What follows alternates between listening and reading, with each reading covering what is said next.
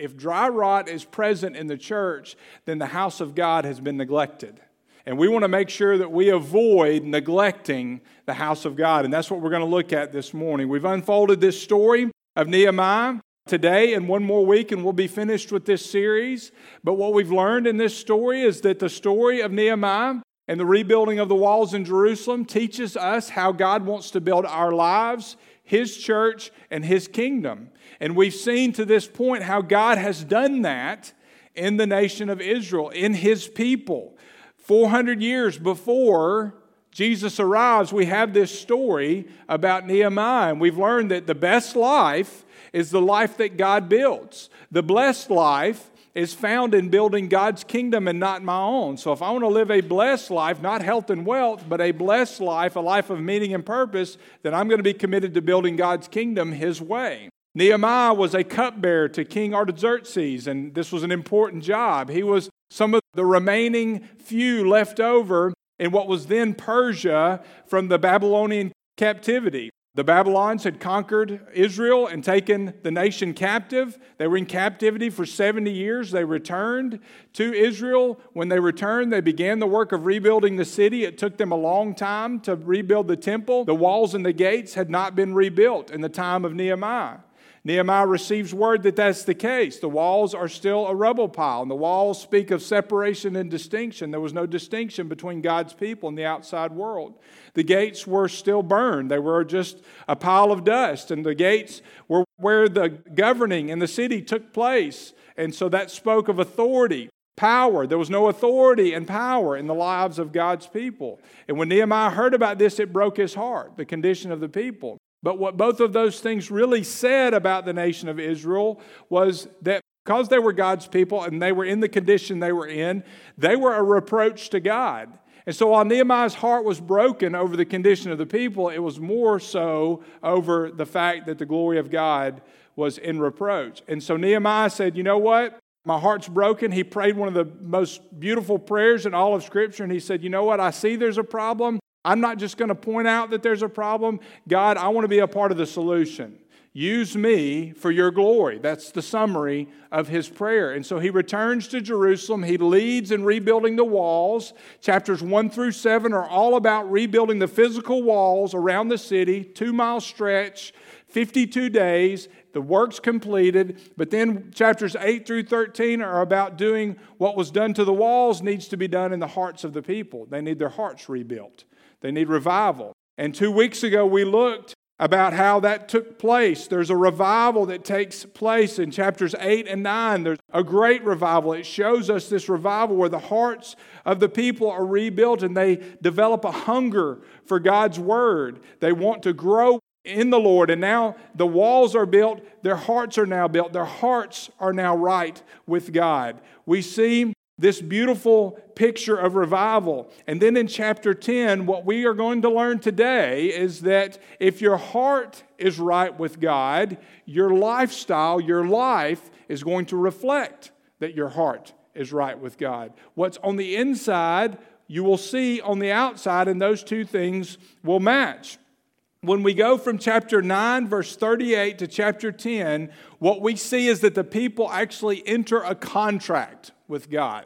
It's more than a contract, it's a covenant, which is more than a contract, but they actually do physically sign on the dotted line a contract. And basically what they're saying is, God, thank you for forgiveness. Thank you for restoring us. We are serious in our commitment to you. We are signing a contract that our lives are never going to be the same again, that we are not going to fall back into the way that we were, into neglecting you, neglecting your house, into being a reproach to you. We are serious about our commitment and our love to you. You have rebuilt our hearts. Now we're going to live our lives your way. We're going to build your kingdom your way, not our own.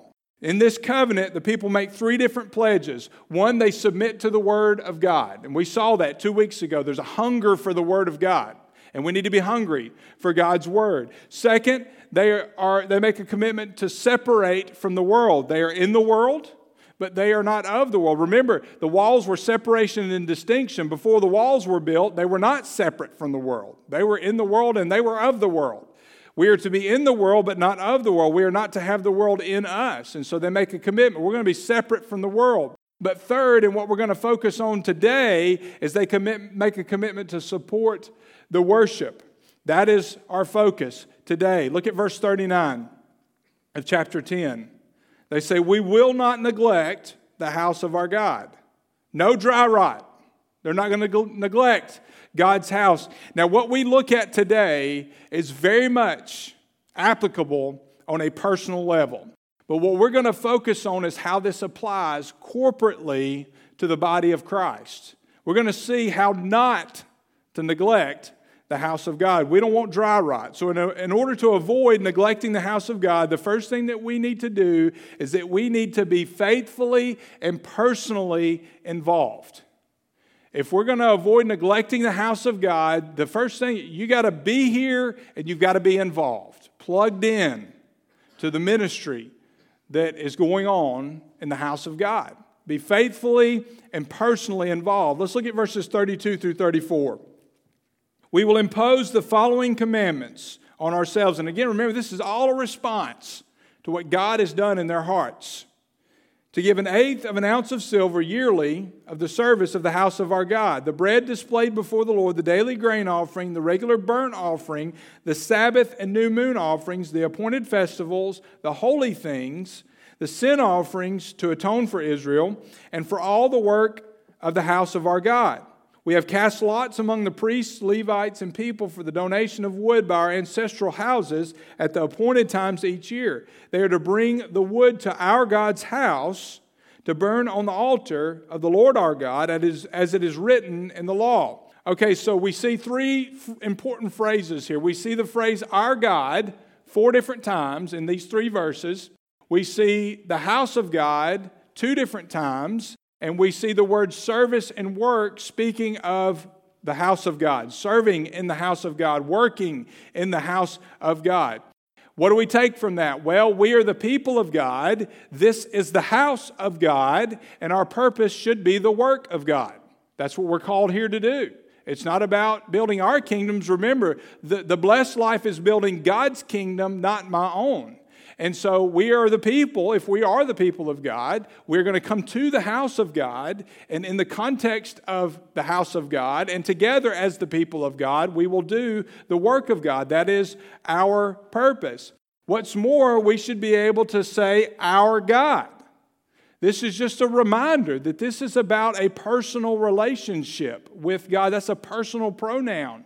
The original language here is emphasizing that this is a personal relationship. He's not just the man upstairs. It's one of the phrases that just gnaws at me. I don't like that. That's impersonal. That is disrespectful, really. But more importantly, my relationship to God should be a personal, intimate relationship. If you can't say my God, then you don't have that relationship. They were saying now our God because they now had a relationship with God. Their hearts had been restored, revival had taken place, and they had this relationship. You have to have a life-changing, sin-forgiving transformation that results in a personal relationship with God the Father through Jesus Christ. That is so vital to everything, but in terms of serving Him and having your heart right, you have to have that sin-forgiving transformation that takes place, that results in a relationship. I come to Him, He forgives my sins, He restores me, and brings me back into relationship with Him. In Matthew 16:18, Jesus said this to Peter, speaking in the context of the church again. He says, "And I also say to you, Peter, that you are Peter, and on this rock I will build my church, and the forces of Hades will not overpower it." Another one of the great mysteries of the faith is that God chooses to build His church through you and me. He doesn't have to do that.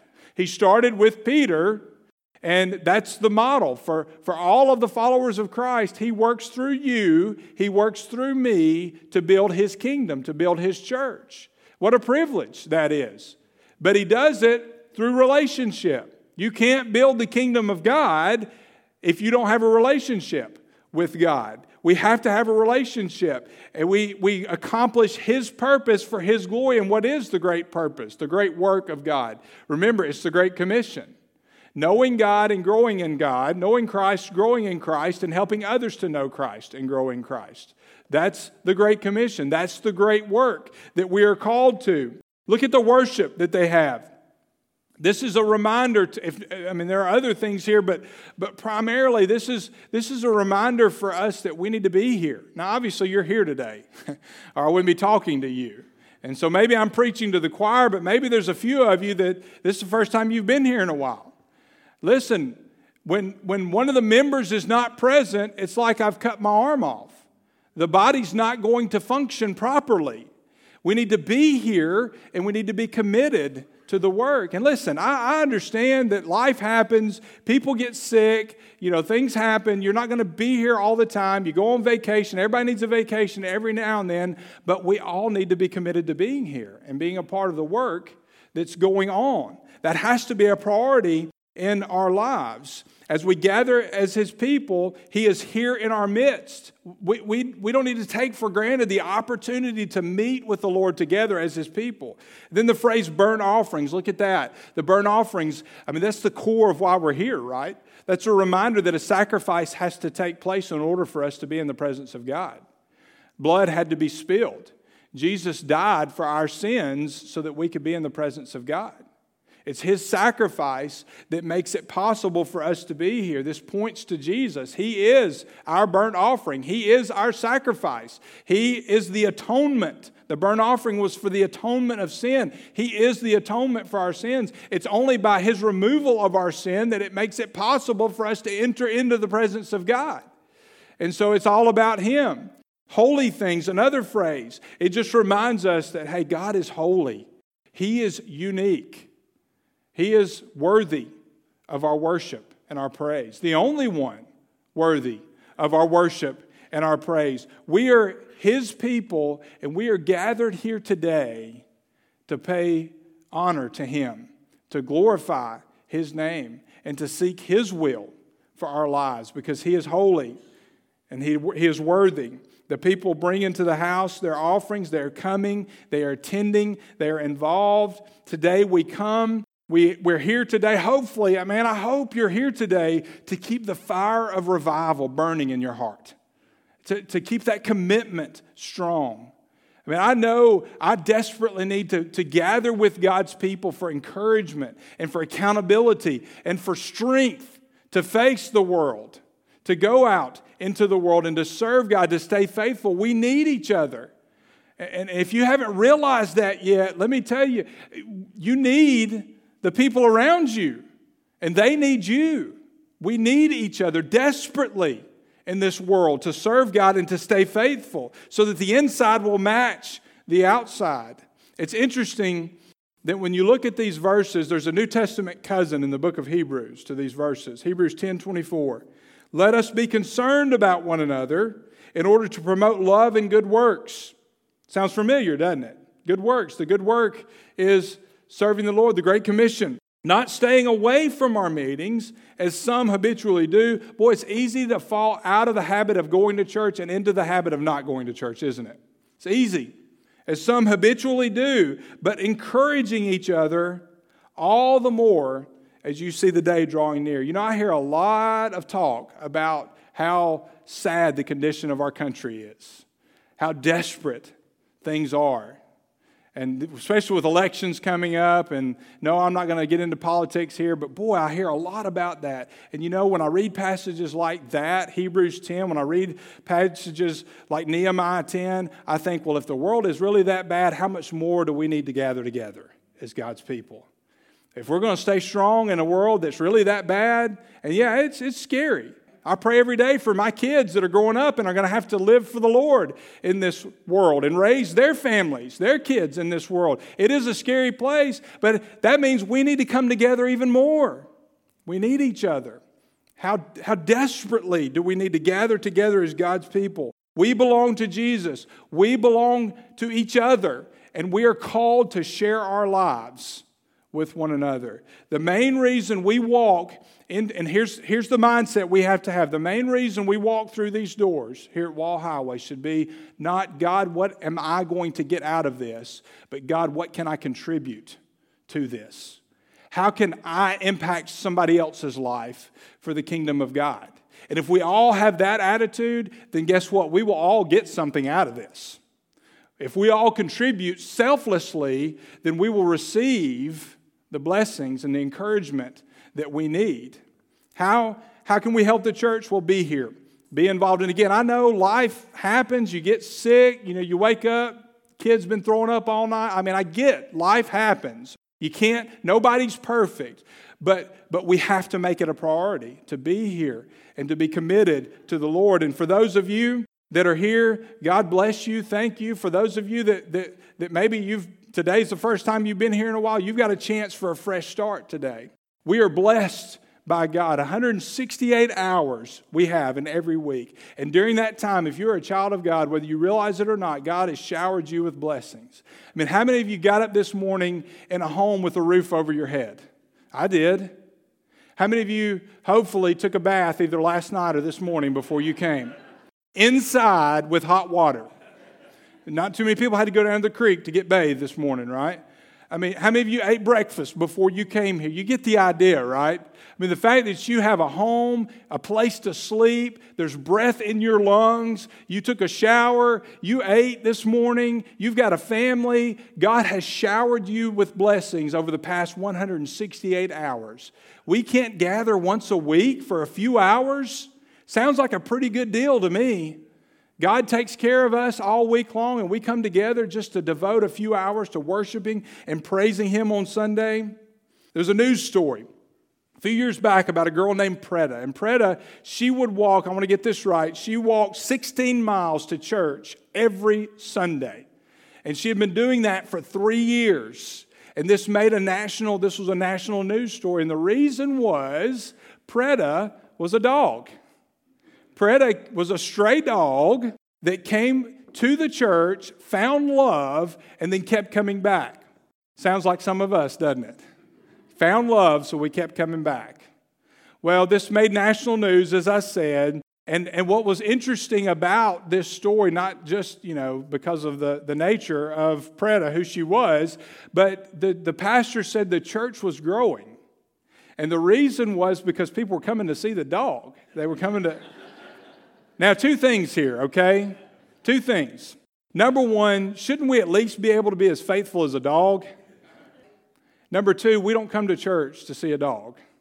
We come to church to meet with Jesus, our Savior, who died for our sins. We come because we have a hunger for His Word. And we come because we need to share our lives with each other. We need to invest in each other so that we'll grow and be strong in our faith. Thank you. For those of you there are some of you who are so faithful, you do things that nobody else sees. And you're here every time the doors open. If you're needed, you're here. So many of you are so very faithful. But again, maybe some of you are struggling with this. You've got a chance for a fresh start today. Join what the Lord's doing here at Wall Highway. Be faithful. Second thing, in not neglecting God's house, we need to give God our best, our very best. God deserves our best, and we should give Him our best. Look at verses 35 through 37. We will bring the first fruits of our land and every fruit tree to the Lord's house year by year. We will also bring the firstborn. Again, this is all a part of their commitment. Renewal results in commitment. We'll also bring the firstborn of our sons and our livestock as prescribed by the law, and we'll bring the firstborn of our herds and flocks to the house of our God, to the priests who serve in our God's house. Again, it's personal.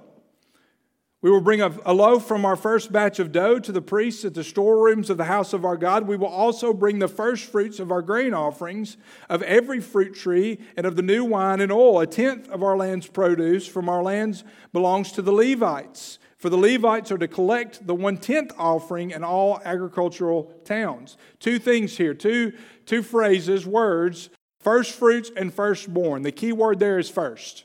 We are to bring God the first and the very best of who we are and what we have. That's the principle here. It's the Old Testament principle of first fruits. We see it in Proverbs 3, verses 9 and 10. Honor the Lord with your possessions and with the first fruits of all your increase, so that your barns will be filled with plenty and your vats will overflow with new wine.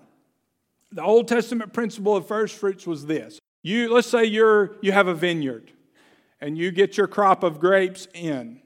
You are to take the first and the best of your crop and you take it to the storehouse.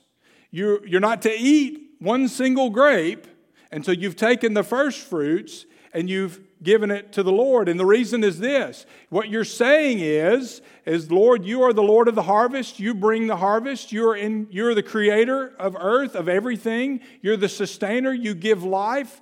I am 100% dependent on you. I wouldn't have this harvest if it weren't for the fact that you gave the harvest. So I'm going to give you the first, and I'm going to give you the best of all that I have. Now, we are under the New Testament. We're not under the law. We're under grace, which means we are actually held to a higher standard. We're not bringing God the first of our grapes or the firstborn calf. What we do bring God is our time, our abilities, our resources, and our love. And if we love Him, those other three reflect that love. This isn't about money. I mean, it involves money, but it involves my life. It's me saying, God, I recognize that you're the creator, you're the sustainer. I wouldn't be here if it weren't for you. And so I'm going to give you the first. I'm going to give you the best of everything that I have. I'm going to give you my life, everything. I'm going to commit myself to you. God doesn't ask for, and listen to this, God doesn't ask for anything more than your best, but He does expect and He deserves our best. I mean, He's God. If it weren't for Him, we wouldn't have anything, especially our lives and eternal life. If you want to live in the fullness of the blessing of God, which I know I do, then give God your best. If you want to experience the joy of impacting others for the kingdom of God, give God your best. We've got to give God our best, and He deserves our best in everything that we do. And did you know that nowhere in the Bible is an amount given here? This is not tithing. This is a separate principle altogether. It's the farmer. Going back to the farmer, does he give one grape? Does he give two grapes? Does he give a whole bushel of grapes? Well, what determines what we give of our time, our abilities, our resources, and our love, that is determined by how much we perceive we have been blessed. To put it another way, the amount we are blessed determines the amount that we bring to the Lord of our time, our abilities, our resources, our love. Again, it's not just money, it's all of those things. Ephesians 1:3 says, "Blessed be the God and Father of our Lord Jesus Christ, who has blessed us with every spiritual blessing in the heavens in Christ." We have all spiritual blessings. I mean, we've already talked 168 hours in a week. God has blessed us with so many things physically, but we have spiritual blessings too. Let's think about it first from the perspective of the past. We have the blessing of forgiveness. Jesus died on the cross for our sins. He was raised from the dead so that we could be forgiven of our sins. We have the blessing of forgiveness in the past. In the present, every time you wake up in the morning, if you are a child of God, you live a life of meaning and purpose. You have a purpose here in the kingdom of God and His work. You have the blessing of being involved in a relationship, an intimate relationship in the present that's defined by meaning and purpose and value. You're valuable because God values you. And in the future, we have heaven to look forward to, the face of Jesus, the presence of God for all of eternity. No more sickness, no more suffering, no more death, no more trials of life, just Jesus, worshiping Him for all of eternity. We are blessed in the past with forgiveness, in the present with purpose, and in the future with heaven. We are showered with spiritual blessings each and every day of our lives. We have all of these spiritual blessings so when we try to figure out how much of our time, how much of our abilities, how much of our resources, how much of our love we are to give to God, the answer is all of it. Everything. My whole life should be an offering of praise and worship to my Creator. Because the only reason I'm anything is because He is everything. And He has provided me with life in abundance and eternal life in heaven. I want to thank you to all. I mean, I've only been here a few weeks really, but I have experienced the joy of getting to know some of you who excel at giving God your best. I mean, listen, just how folks have responded to these mission teams traveling through, providing food, and being willing to alter their schedules to make sure these mission teams have a place to sleep and we can help them along their way as they go help disaster relief victims, those who have been impacted by the storm. I mean, it's amazing to me. Some of you just give above and beyond in terms of all of these things. Maybe, again, you're here today and that's not you. I'm not going to be hard on you this morning, but if that doesn't describe you, if you're not giving God your best, then you've got an opportunity for a fresh start today. Join those who are giving God their best because He deserves our best. One more stop before we finish. In order to avoid neglecting God's house, we need to have a joyful generosity. Joyful generosity. We need to be generous. What God has blessed us with, we need to be generous. Verse 37, we will also bring the first fruits of our grain offerings, every fruit tree, and of the new wine and oil. Then a tenth of our land's produce from our land belongs to the Levites. For the Levites are to collect the 1/10 offering in all our agricultural towns. A priest of Aaronic descent must accompany the Levites when they collect the tenth, and the Levites must take a tenth of this offering to the storerooms of the treasury in the house of our God. For the Israelites and the Levites are to bring the contributions of grain, new wine, and oil to the storerooms where the articles of the sanctuary are kept and where the priests, gatekeepers, and singers serve. We will not neglect the house of our God. So they're obeying the word of God. We've talked about it. They are hungry for the word of God. They are now separate from the world. They're in the world, not of the world. That wasn't the case before. The walls are rebuilt. The city's rebuilt. Now their hearts are rebuilt. They have a hunger for God's word. They're revived. They're being faithful. They're present. They're giving God their best. And now we see two things. 4 times we see the word tenth, which is the tithe. And then we also see the word offering 2 times mentioned. Tithes and offerings. Yeah, I've been here about 9 weeks and I'm about to preach on tithing. I'm a glutton for punishment, okay? I mean, in all seriousness, the Word of God teaches this principle. And if we don't get this right, personally, corporately, we'll never experience the fullness of God's blessing in our lives and in this church. It's vital. The tithe and offerings, the word tenth, again, tithe, offerings, these two things are mentioned. We see this principle taught clearly. You've heard this passage before, but I'm going to read it again. Malachi 3, 8 through 12. Will a man rob God? Yet you are robbing me. You ask, how do we rob you? By not making payments of 10% and the contributions. You are suffering under a curse, yet you, the whole nation, are still robbing me. Bring the full 10% into my storehouse so that there may be food in my house. Test me in this way, says the Lord of hosts. See if I will not open the floodgates of heaven and pour out a blessing for you without measure. I will rebuke the devourer for you so that you will not ruin the produce of your ground, and your vine in your field will not be barren, says the Lord of hosts. Then all the nations will consider you fortunate, for you will be a delightful land, says the Lord of hosts. Now, if there's any question in your mind as to whether or not the New Testament teaches this, I refer you to Matthew 23. The Lord teaches very clearly that we are to abide by the rule of the tenth, the tithe, and we should. The tithe is the tenth of all of my income, all of it. I take 10%. Again, the principle of first fruits does apply here in the sense that I take the first. I take the tenth off the top and I take it to the storehouse. I don't decide what happens with it. It's the Lord's. I give it to the Lord and He does with it as He pleases. That's the principle of the tithe, taking a tenth to the storehouse for the Lord's work. The tithe, and here's why this is important, the tithe is the scriptural strategic starting point, keyword starting point, for God's kingdom work, His accomplishing kingdom work. This is the way God designed for the kingdom work to be funded. Then it was grain, produce, livestock. That was essentially money then. Here we take the first tenth of our income. It's an act of faith. And here is the question we have to ask ourselves.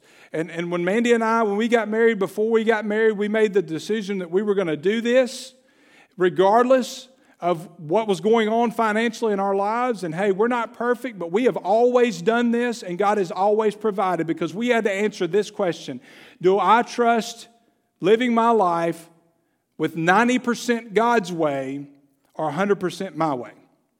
That's the question. Because it's not about money. God doesn't need your money. He can do without. He's not subject to material things. It's an issue of faith. It's based on faith and intimacy with God. Do I trust God to take care of me? Do I trust Him to provide for my family? Which some months is easier than others, right? I mean, there's some months where it's easy to give that 10%. Other months where it's a little tougher. And I've asked Gracie to help me illustrate this morning. The principle of how sometimes it's easy to give that 10% and sometimes it's not. I've got here just a simple piece of paper with a small hole in it. And I'm going to ask Gracie to hold the paper, however you want to hold it. And the first thing, sometimes months come along and it's easy to pay the bills, right? You've got plenty of money in the bank, you pay the bills, and it's simple. But illustrate that. Gracie's going to take this penny and just kind of stick it through the hole, Gracie. Goes right through there, right? Easily. No problem. Do it again. Just show everybody. My lovely assistant. All right, now, other months, let me have the penny. Other months, it's harder, right? Sometimes unexpected. Hey, the car breaks down, air conditioner goes out in the house. Suddenly, there's not quite as much. And we've all been there, right? We've had those months where there's just not enough in the bank and we don't know how it's going to work. So this, let's see, Gracie, same hole, try to get the quarter through the hole. You can't tear the paper, you can't tear the hole. All right, is it going through? Absolutely not, right? And from all appearances, there's no way that this is going to go through this hole, right? And sometimes life is like that. It just appears that there's absolutely no way that I'm going to make it. And that's when we're put to the test. Do I trust 90% God's way or 100% my way? So what do I do to make sure that God's He says He'll pour out blessings, and I've experienced this too. If I conform my life to Him, and if I give God my best, then what we find is that even when it seems impossible, God always finds a way. The hole's still intact. Thank you, Gracie. Now, I've got 3 or 4 different papers. I had a guy in my former church told me I must have wanted to be a magician when I grew up. This is not magic, okay? There's nothing magical about this. And it illustrates the truth that God providing for my needs, it's not magic. He's God. And sometimes He brings us to that point. And there are going to be times when life seems impossible. And there are going to be times maybe where God calls you to go through some difficult things financially. He doesn't promise to make us rich, but He promises if we're faithful in this area, He will provide for our needs. And again, not boasting, okay? Don't misunderstand me, but what I have found is that because Mandy and I have been faithful in this area, there's never been a time in our lives, 16 years of marriage, where we have missed a payment on a bill or we have gone without something that we needed. Haven't always had what we wanted, but we've never gone without something that we needed. It's the principle of faith. After the tithe, then comes the offering. The tithe is non-negotiable. It's a command. We give that, the 10th, to the Lord. He decides what to do with it. And then if He blesses us beyond that, He says, now you can give me offerings.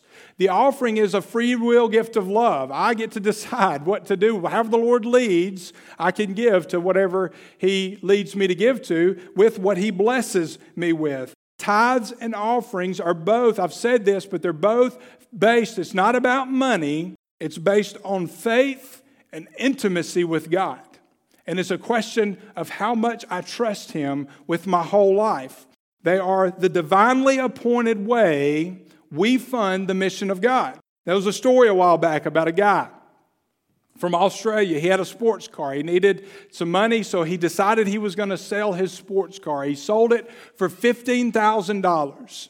Problem was he sold it on either a Saturday or a Sunday afternoon. The banks were closed, and I don't know about you, but I don't like having that much cash in my house and it not being secured. So he decided, I'm going to look for a place to hide this $15,000 where nobody else will look. Well, he decided that, hey, the oven nobody's going to look in the oven, so he hid $15,000 in the oven. He left the house. His wife came home with the kids. He didn't tell her about this, and his kids really like chicken fingers. You guessed it. She heated the oven, burned the entire $15,000. Nothing left but a pile of dust, a pile of ashes. 15,000 cash burned just like that. Now hang with me about that fact. Look at 2 Peter 3:10. The day of the Lord will come like a thief. And on that day the heavens will pass away with a loud noise. The elements will burn and be dissolved in the earth, and the works on it will be disclosed. All of this stuff. Listen, I like my toys. Don't get me wrong. If you don't believe me, come and I'll show you my stereo equipment at home. But all this stuff that we have, these pews that you're sitting in, this building that we're in, nice, beautiful place we've come to worship, all of it one day is just going to be nothing but a pile of dust.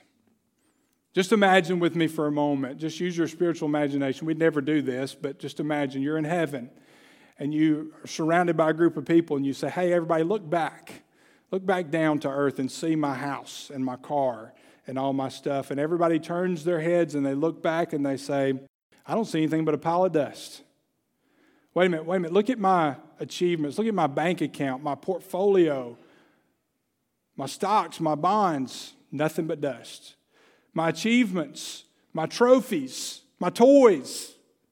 And hey, that's okay, but they're nothing but a pile of dust now.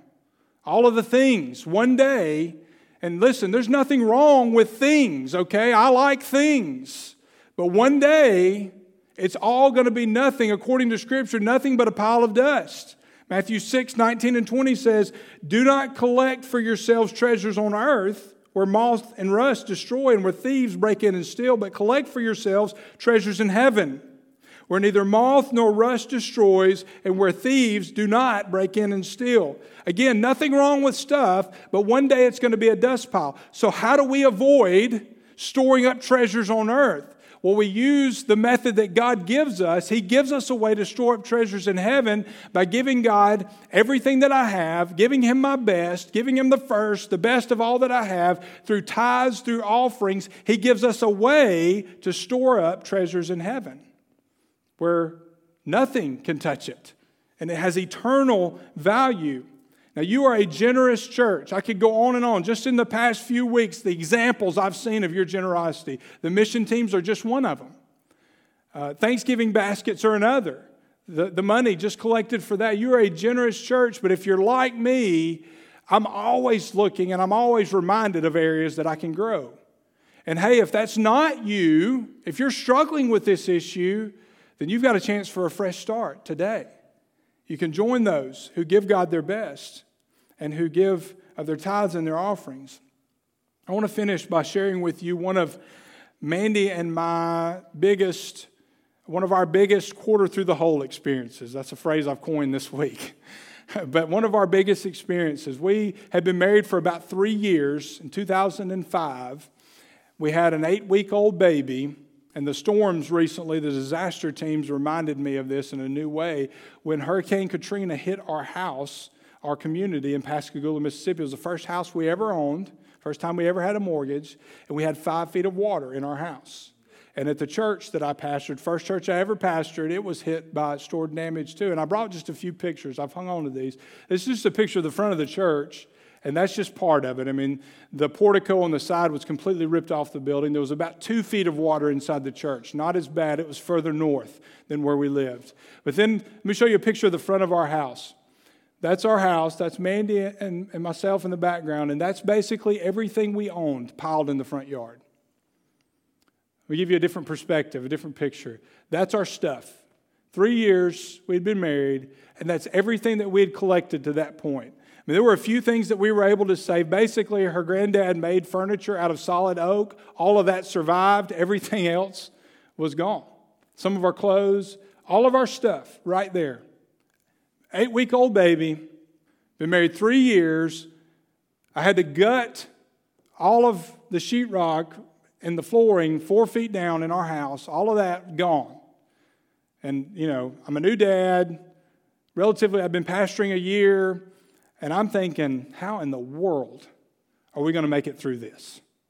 I mean, seriously, God, I've trusted you, but I mean, this is kind of a lot to ask.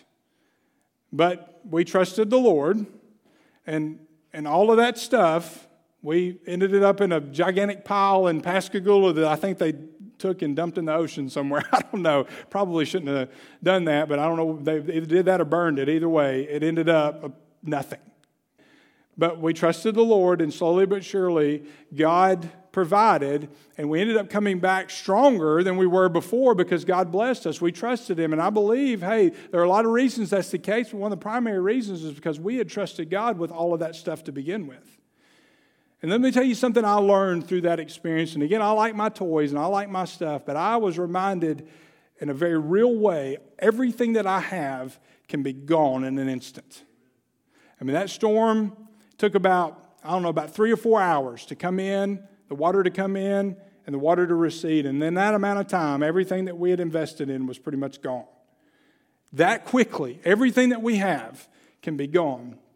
But if you store up treasures in heaven, not on earth, but in heaven, God will take care of you. And if you trust Him with everything, not just 10%, but give Him the best in everything, then God will provide.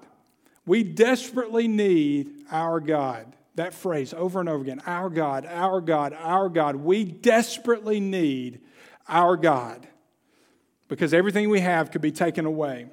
We should never neglect the house of God, and here's why. The best reason I can give you is this. We should never neglect the house of God because Jesus, your Savior, has promised to never neglect you. Let's pray together. Father, thank you for taking care of us. Thank you for providing for our needs. You even give us beyond that. You bless us beyond what we deserve. You give us blessings upon blessings, just life and family and shelter and food and all of these things are things that we don't deserve, but you go beyond that and you give us significance, you give us purpose, you give us eternal life. God, you give us that through Jesus, your Son. His death, His resurrection frees us from sin and frees us from the bondage of living in sin. Unable to please you, unable to do anything of significance, certainly unable to experience eternal life. But Jesus, because of your sacrifice, you give us those things. You bless us beyond measure, and you ask so little in return. God, I pray that we would commit. This isn't just about money. God, it includes that. But Father, I pray that today's commitment would be that each and every individual in this room, that we would commit everything, 100% of who we are and all that we have to you for your glory and for your work. That we would recognize our dependence upon you, because we are dependent upon you whether we realize it or not. We only have life because of you. We only are sustained because of your sustaining power. And we are only protected from the attacks of Satan because of your protection that you provide in your power and your strength. God, I pray that we would commit ourselves to you. And Lord, that may begin today for someone here through salvation. They haven't accepted the gift of salvation. They can't commit to you because they haven't given you first their lives. They haven't accepted the free gift that you offer through Jesus. And I pray that if that describes somebody here today, that they would come during this time of commitment and allow me to share with them how to make that most important decision.